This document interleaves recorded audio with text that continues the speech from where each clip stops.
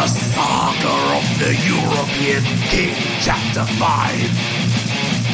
Now we have this problem with goats. General Magnificent had been having a bracing and healthy march up to the Chilliness Plains with his half of the army and enjoying himself very much indeed. But he'd been brought to an unscheduled halt by an unfeasible number of goats that were blocking the road. This is regretfully silly and I shan't stand for it. No problem is insurmountable, General. How about I devise and build a steam-powered goat mover, or if you'd like a little bit more zing, a wooden Gatling gun. Or how about I just tell the men to cut these blasted creatures to goulash? It's not a worry to me that we can muscle our way through this, Mechanicus, but that the European army, the greatest military force on this blessed globe, undefeated in battle and shiny from top to tail, would be delayed in its glorious duties for 1 second by these lowly, filthy, baying... My God, that one has the face of my mother. Don't succumb to madness yet, General. I think I've identified the shepherd in charge of this tribe. Good morning to you. Gracious. Goatwoman, I am General Magnificent. All martial oaths in this land are made to me, and I am under direct orders from the king himself to march north. Move your goats, or I shall have to put them to the sword, and you consigned to the apology chamber come dinner time. My sisters are in your way, for I wish them to be, young man. It is time for our appointment, one of the gravest sort. This is hardly the proper channel.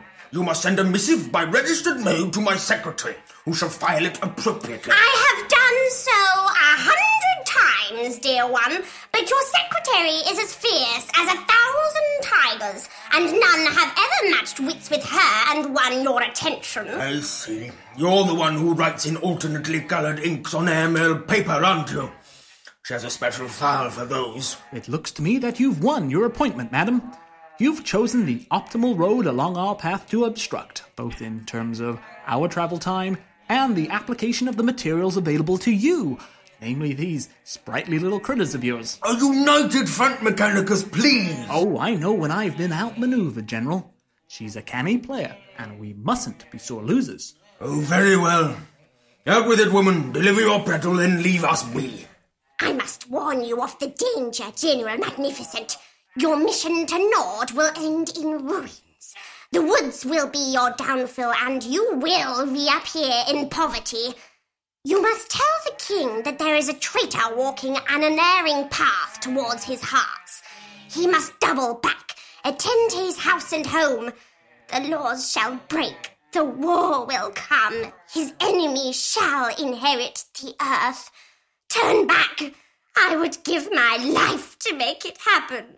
Turn back and keep the blood of Europe aloft and merry in the veins of its sons and daughters. It does not want it back. And that's it, is it? That's the shape of it, yes. Without any sign from the old woman, the goats surged away from the road and allowed the troops to pass unmolested by hair or horn or bleating. Mechanicus turned back to look for the woman, but she had melted away into the tide of goat backs. But then the camera zooms in on one particular nanny goat and comes into tight focus on her. She looks strange, stranger than a goat usually looks, and appears to lead the other goats away. The implication of this shot is that the old woman might be magic and have turned into a goat. That would be crazy, wouldn't it? And might even lend credence to the crazy claims we just heard. Later that day, as dusk was settling in, General Magnificent broke the stoic silence of the march and turned to Mechanicus. If anyone were out to betray the king, I'd know about it. Though a betrayal, by definition, would have to involve somebody close enough to the king in order to do damage. That does not rule out yourself, General. Nor does it rule you out, you weirdo, with your weird clothes and your weird ideas, coming from some weird place we've never heard of. General! You are hurting my feelings. That is something I swore never to do. To kill a man, yes. To cleave him in two, scatter his family, and take his property is no crime if done justly. But to hurt his feelings, that is against my oath, against European law, and makes me a bad friend.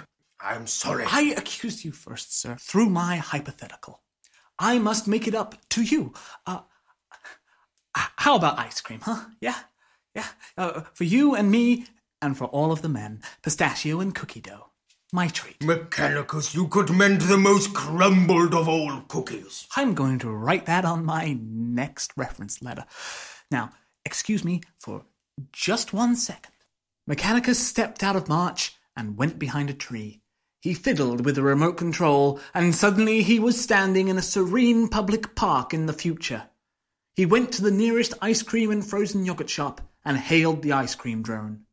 You see, in the future, no one will ever find oneself more than 600 meters from an ice cream and frozen yogurt shop, even when standing in a serene public park. Ice cream drone, I require 500,002 double scoop ice cream cups, please.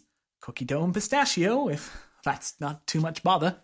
Hey, aren't you Mechanicus Jones, that famous history guy? That is my designation and function. What's it like hanging out with a king in medieval times? I am having the time of my life. In fact, I have, just this morning, relative to the medieval timeline, embarked on the king's historic quest to kill winter. Me and my sex sims, we all think you're the bravest.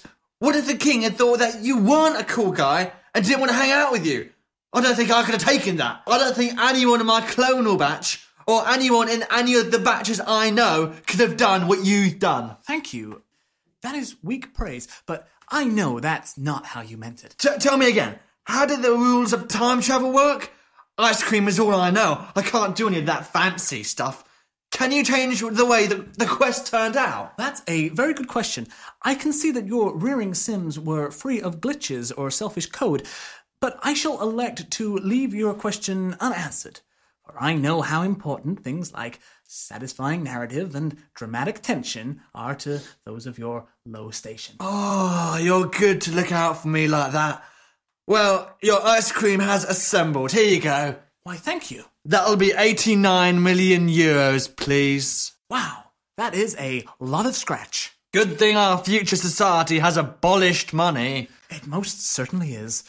Goodbye, ice cream drone. I wish you the best life that can be expected of you. Back in medieval times, the jolly sounds of tongues protruding through 500,000 smiles brushing against frozen cream could be heard long into the night.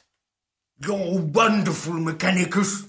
I could say the same about you, General Magnificent. Let's never fight again. Everyone slept soundly, and they forgot all about the strange old goat lady.